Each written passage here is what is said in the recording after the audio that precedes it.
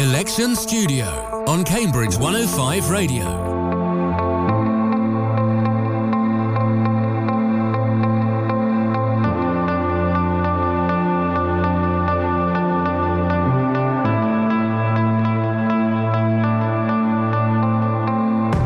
In 10 days' time, the City and South Cambridgeshire will vote in the most important general election in a generation.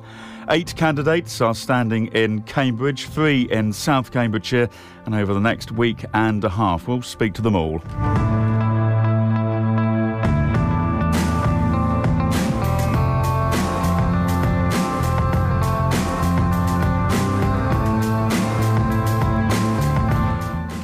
I'm Julian Clover. Welcome to Election Studio, your next MP. Later, we'll speak to the Brexit Party candidate in Cambridge, Peter Dorr.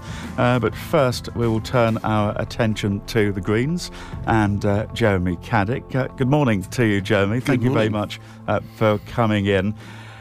Jeremy Caddick is the Green Party MP candidate for Cambridge, campaigner for fossil fuel divestment, also the Dean and graduate tutor at a well-known Cambridge College. We must start with the events in London on Friday and the news of the death of 2 Cambridge students, we now know. That must be painful both for the families and for the university itself. Absolutely. I think the university community as a whole has been completely shaken by this. What's particularly sad is that these people were part of a programme that's attempting to do good, to rehabilitate offenders. That's a good thing to do, and they're not in any way a representative of authority or the forces that terrorists wish to attack. They're simply members of society doing good, and I think the lesson we need to take away is that we actually need to do more to rehabilitate, to de-radicalise terrorists, not less. The headline yesterday about Boris Johnson talking about locking up terrorists and throwing away the key is exactly the wrong direction to go in, as indeed Jack Merritt's father, one of the first, when it was first announced that he was one of the victims, said. And of course the hustings, or one of the hustings in Cambridge on Saturday, was cancelled. Instead there was a memorial service at Great St Mary's as well, and later on today, as we've been mentioning in our news, there is this moment of silence at 11 o'clock. Is it difficult, I wonder, sometimes to reconcile your role between that as a man of God, if I might use that term, a man of faith, and also Jeremy Caddick, the politician, as well? Well, for me, there's a direct link. Ministers of religion are traditionally neutral in the political debate. The reason I got involved in the Green Party and the reason I'm standing is because neutrality is not actually possible any longer. The emergency, the climate emergency that we face, means that the status quo is not all right. Other political parties, governments across the world are simply not doing enough, and we all need to speak out about that. I'd like to come to the climate change in just a moment, but there's also, continuing along the faith strand, we did have the intervention from the chief rabbi in the last few days. And I notice also that the Catholic bishops of England and Wales made their own statement. They had a conference in Leeds last week, and normally my understanding is that they'd say something like vote with your conscience, but this time they've given out a whole series of guidelines as to how people should vote. That is beginning, as you indicate, not just on climate change, but on the whole collection of issues of bringing the church and politics together. Is that right, that we should continue on that path? It is definitely right, because one of the things that strikes me when I open my New Testament and I read the Gospels, the things that Jesus says are fairly are politically very radical indeed. He talks about radical liberation, the power of radical love, and inclusive love, and these things. He speaks out very strongly about the failings of the authorities of his day.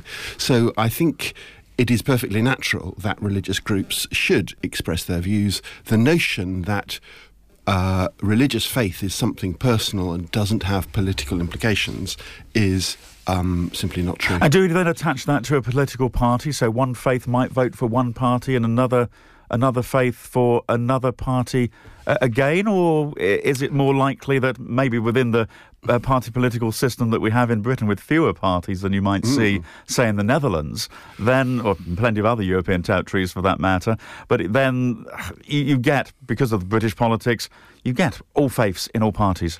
You do get a mixture, although historically at different times... There's the old line about the Conservative Party at prayer, isn't there, really? The Church of England. Yes, I think it's quite a long time since the Church of England was the Conservative Party at prayer.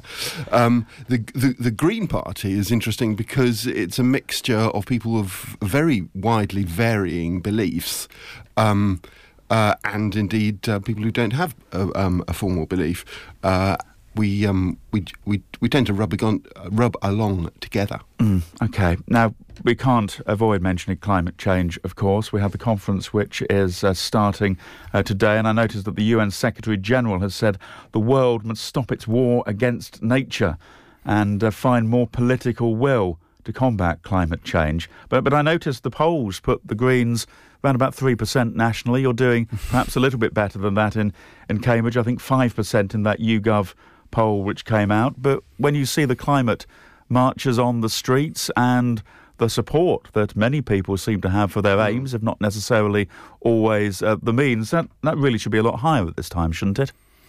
Well, the climate has rocketed up the political agenda, but not for the Greens. The Greens seem to be bobbing along on their sort of 3, 4, 5%. But the effect of Greens, for example, turning up to programmes like this, appearing at Hustings, is to make all the other parties talk sensibly about the climate. Now we have a frankly broken political system, one that alienates lots of people, which is in part the difficulty that we're in.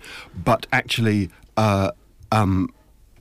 we saw in the European elections that the support for the Greens in Cambridge is really quite large, nearly a quarter of voters in the European elections. We saw quite a lot of support for the Brexit Party as well, and we'll explore that with Peter a little later on. That's people vote differently in local elections to what they do in general elections to what they do in European elections. So if we had a representative electoral system, then parties like the Greens would get... We tried that a few years ago. We had a referendum on that, and we voted against as a country.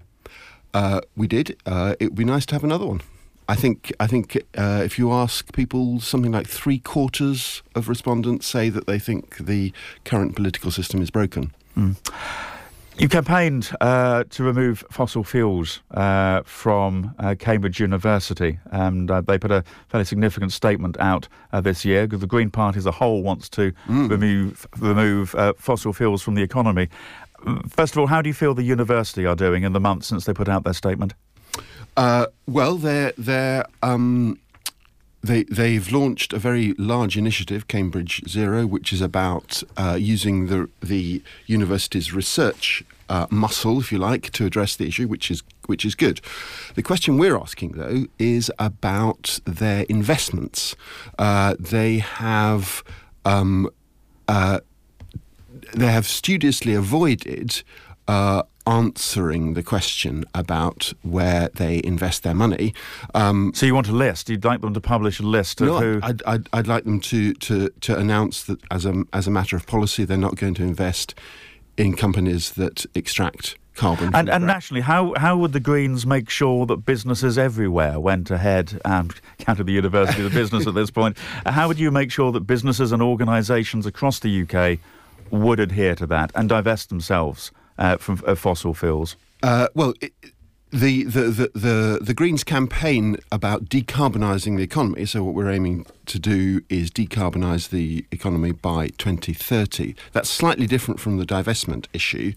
Decarbonising the economy would be by means of a carbon tax, so a tax on extracting or importing fossil fuels, which could then be adjusted basically to make to make using carbon uneconomic. So you put in the tax and then ratchet it up, would you? Well, if necessary, along with a lot of measures. Businesses are not going to like that, are they? They're going to be concerned at the time that the economy may perhaps be facing issues from Brexit. They might not want an extra tax. There's carrots as well as sticks to encourage companies to move to alternative technology. There's what we're proposing is a massive investment, £100 billion a year, in this effort to decarbonise the economy. So companies will be encouraged away from using carbon by the tax and towards using it by massive investment. And HS2, now I don't want to go into this particular rail line too much, largely because it doesn't really come very, very near to us here in Cambridge, but alongside that, you want to scrap that as a party, I think.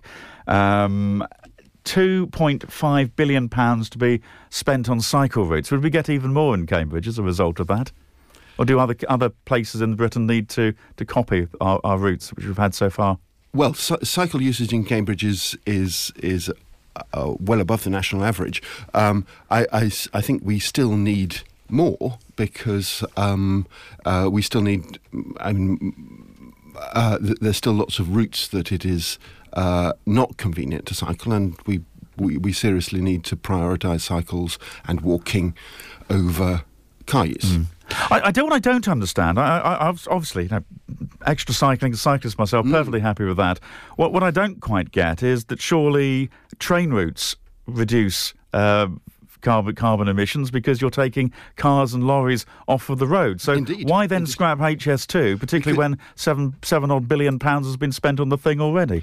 Well, the problem with HS2 is that it is approaching £90 billion, I think, at the last time I looked. You spent all that money on it, then you can... Well, if you have £90 billion to spend on the railways, then actually you can get a transformative effect in other places. One railway that... So the Greens wouldn't spend money on the railways? We would, absolutely we would.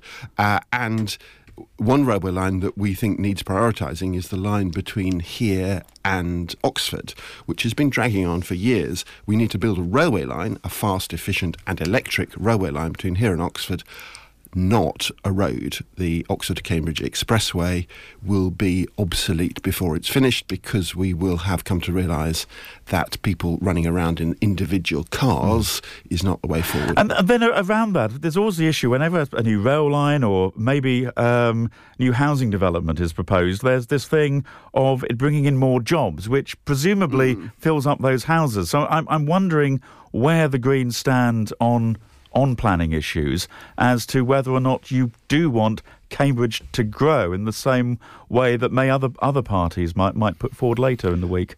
We certainly don't think that growth is an end in itself, and actually there are many signs that the Cambridge region is reaching the limits of what growth is possible.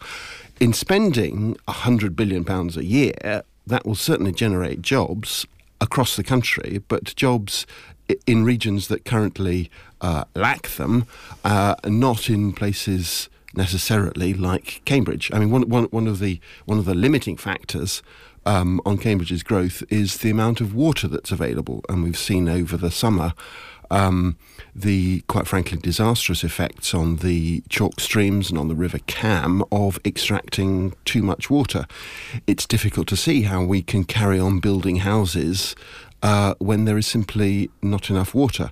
So you mentioned the UN Secretary General talking about a war on nature, the effect on the natural environment in our immediate locality. We're already losing significant ecological systems that are very valuable, chalk streams.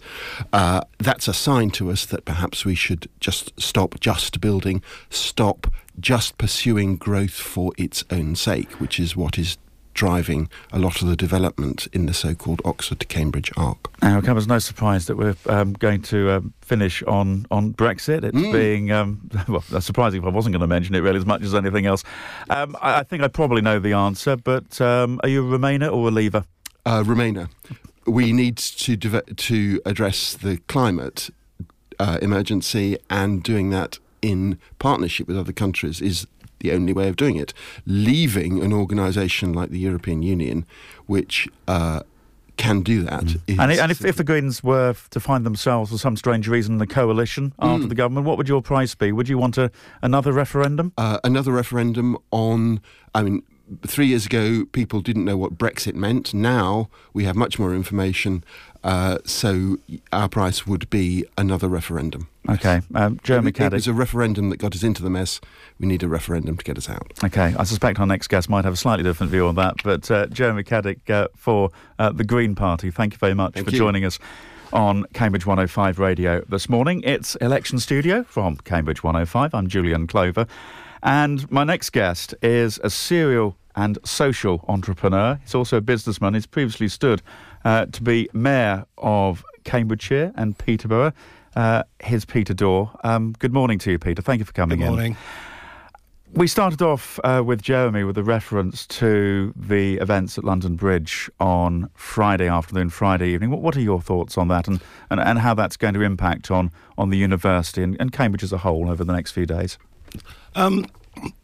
Obviously, it's very sad, and we've got to sympathise with those who suffer from it. But it is something that's happening every day somewhere. Well, every hour somewhere in the world, but it still remains unusual for Britain, doesn't it? Yes. Where I take issue with Jeremy is this idea that every soul is redeemable. I'm afraid there are just people who are out and out evil out there, and we need to be able to deal with those people in a long-term way. So you'd be in line with Boris Johnson on the lock 'em up and throw away the key theory? If that's the only solution, yes. One of the great problems with the European courts is that they have put the interests of the individual over the interests of society repeatedly. And I think that's wrong. I think, that for a society to operate, you do need to make sure that we're safe. Now, like the Greens, the Brexit Party is on about 3% nationally. I realise, obviously, this can vary from poll to poll, and you'll no doubt tell me that the only poll that counts is the one on December the 12th. But surely anybody who wants Brexit is going to vote for the Conservatives now, aren't they? Anyone who wants to vote Brexit will vote somewhere other than Cambridge, I think. So why are you standing? Because it gives me an opportunity to express various views, various radical ideas, and to give people who can't move their vote to somewhere to place it. I know Jeremy mentioned proportional representation, but I guess that in the same way it might help Greens, that could potentially help the Brexit Party. What would be your plans if you were to have any levers in power after the election in order to change elements of the voting system? Well, the Brexit Party is for a proportional representation. Personally, I am so cynical about party politicians that I actually don't think it will make any difference to what we get. The establishment are so entrenched into their own self-interest. Who would you describe as the establishment? I find this interesting when politicians bring this out as to, it's the establishment, and surely the sheer fact that they're standing up in the Commons and saying that might kind of suggest that they're the establishment. And you're bidding to become maybe even more part of the establishment than you are already. Well, I think I say, if I was worried about getting elected, I wouldn't have sought to stand as a Brexit candidate in Cambridge. So I do character myself as an anti-politician politician. And I just want people to understand that, generally speaking, politicians make unbelievable promises during the election, and then the electorate and they vote for the biggest promises, and then the electorate spend 4 years complaining that politicians don't deliver on their promises. I wonder, from your answers so far, if you might not actually be better off standing as an independent rather than for the Brexit Party. You would presumably get, through the rules that Cambridge 105 and other broadcasters have to adhere to, you would get a certain amount of airtime. I've seen you pictured in the local newspapers wearing a cape, I think, in one of them, in line with your Superhero Door Twitter handle, which doesn't entirely suggest you're taking the election seriously. Having a sense of humour and having good policies aren't mutually exclusive. In fact, I'd go as far as say that the one thing that politics needs now is a lighter hand. When I read the tweets that are coming out from party hacks, whether they're candidates or supporters, they really are quite vile and violent. So going out there, I actually think that my history means that I deserve the soubriquet of superhero, but that idea of having a sense of humour about this, and the hustings that we've been to, I've thoroughly enjoyed them, and hopefully I haven't once criticised the other candidates. Do you think there'll be a Brexit Party after the election? Will it still be with us? My understanding is that Nigel Farage wants to is sincere in his wanting to change politics for good. To a certain extent, we are quite aligned in many respects, in that he just sees that party politics as practised in the UK and indeed most of the Western world has been captured and no longer represents what people want. And that we need a step change. Historically, that's been done during war. You progressively get politicians who are more interested in talk than action. And then a war comes along, and all of a sudden, the Baldwins and the Churchills come forward. Do you think that Brexit is maybe a war without the fighting? That's my hope. I noticed we talked to Jeremy a little bit about climate change, as you might expect, and arguably, in men looking through some of the Brexit Party's policies, there are some surprisingly green policies in there. For example, I noticed you want to abandon HS2 as well, but I also see that you want to reduce the tax on fuel, which would presumably encourage more people to get into their cars and create more emissions. Right. Like all parties, when you stand as a candidate, there are some policies that you find more difficult than others. My personal position, as far as carbon's concerned, is the planet has a limited amount of carbon that we can use, and that we should ration it like we did during the war. By rationing, we make sure that it's fair, everyone gets a share of it, whereas if you do a tax, basically the rich just pay the tax and the poor. Well, that's the thing. It's the poor guy who wants to get himself to his work in his car, which probably isn't as fuel efficient in the first place. So a tax is very regressive. Whereas if you do it through rationing, then potentially you can sell. If you're able to substitute your carbon use, then you can sell your ration to someone else. But the critical thing about a ration is there's no argument when you've used up the carbon that you can allocate. That's the end of it. I noticed that one of your other solutions is to decamp to a farm in Norfolk. Is it true that it has a nuclear bunker as part of it? Not a nuclear bunker, no. But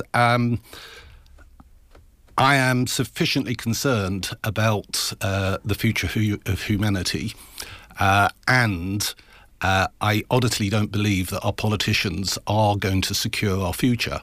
So I'm securing my future. So I'm how many people would you have in there with you? About 1,000. Okay, so this is building a community, if you like. Yes, yeah, and I've got the first eight families in discussions now. Okay. other people might need housing, and I noticed that the Brexit Party is looking to speed up some of the rules around planning. I'm not entirely sure if the people of, for example, Coton, not exactly the constituency, but you know where I'm going here, and people who are concerned about some of the green areas around Cambridge being destroyed in all or in part. What do you say to them with the ideas about speeding up planning? Right, I'm looking at this purely from a Cambridge perspective. And 30 years ago, I said that, Cambridge was full and we should have a balanced plan for Cambridge to make sure that we don't suffer from growth. I failed on that. So my next was to build a new town, what is now Northstowe. I won the argument, but the politicians failed to deliver in that instead of it being a new town of 50,000, they've scaled it down to 10,000, and they didn't build it for 15 years. So you'd have Northstowe expanded, or Yes. or something similar, or areas similar to Northstowe would be expanded? Yeah. Britain has the best town planners in the world. We build new towns around the world. Unfortunately, they're not allowed to practice their art in England because politicians mess it up. But a vote for me. One of the things that my 10 labours of superhero is to stop the building of any more workplaces in and around Cambridge. Because we're an unbalanced So you town. think that would reduce the number of people who needed houses here if we keep? Are you saying stop the growth as it is? Stop the growth of jobs. We've got probably 20 years of building houses to catch up with the deficit. If you're in a hole, stop digging. But if you're in a village which has had a request and planning permission in to build, I'd like to say 5 new properties, do you just ignore the wishes of the people in that village to get the properties built?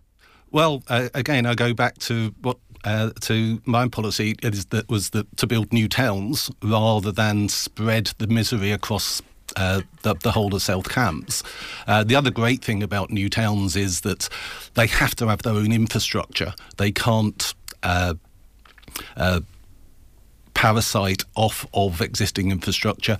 And also, because it's a town, you can actually have a viable transport system between town centres, whereas a fragmented and diverse population going to fragmented and diverse workplaces, you can't support a integrated transport system. OK, well, Peter Dorr, thank you very much. Peter Dorr from the Brexit Party. Beforehand, it was Jeremy Caddick for the Green Party. I should just run through the full list of candidates, all 8 of them standing in and around Cambridge. Jeremy Caddick for the Green Party, Rod Cantrell for the Liberal Democrats, Peter Dorr from the Brexit Party, Keith Garrett, Rebooting Democracy, Miles Hurley, an independent, Russell Perrin for the Conservatives, Jane Robbins for the Social Democratic Party, and Daniel Zeichner for the Labour Party. The election, of course, on December the 12th. We will encourage you to vote in that. We will continue with Election Studio across the week on Cambridge 105 Radio. Tomorrow, my guest is going to be Anthony Brown, who is standing for the Conservatives in the South Cambridgeshire constituency. We are back tomorrow at 9 o'clock. Beforehand, I'm back with Lucy Malazzo on Cambridge Breakfast. Coming up next, though, is Lee Chambers on Mid-Mornings.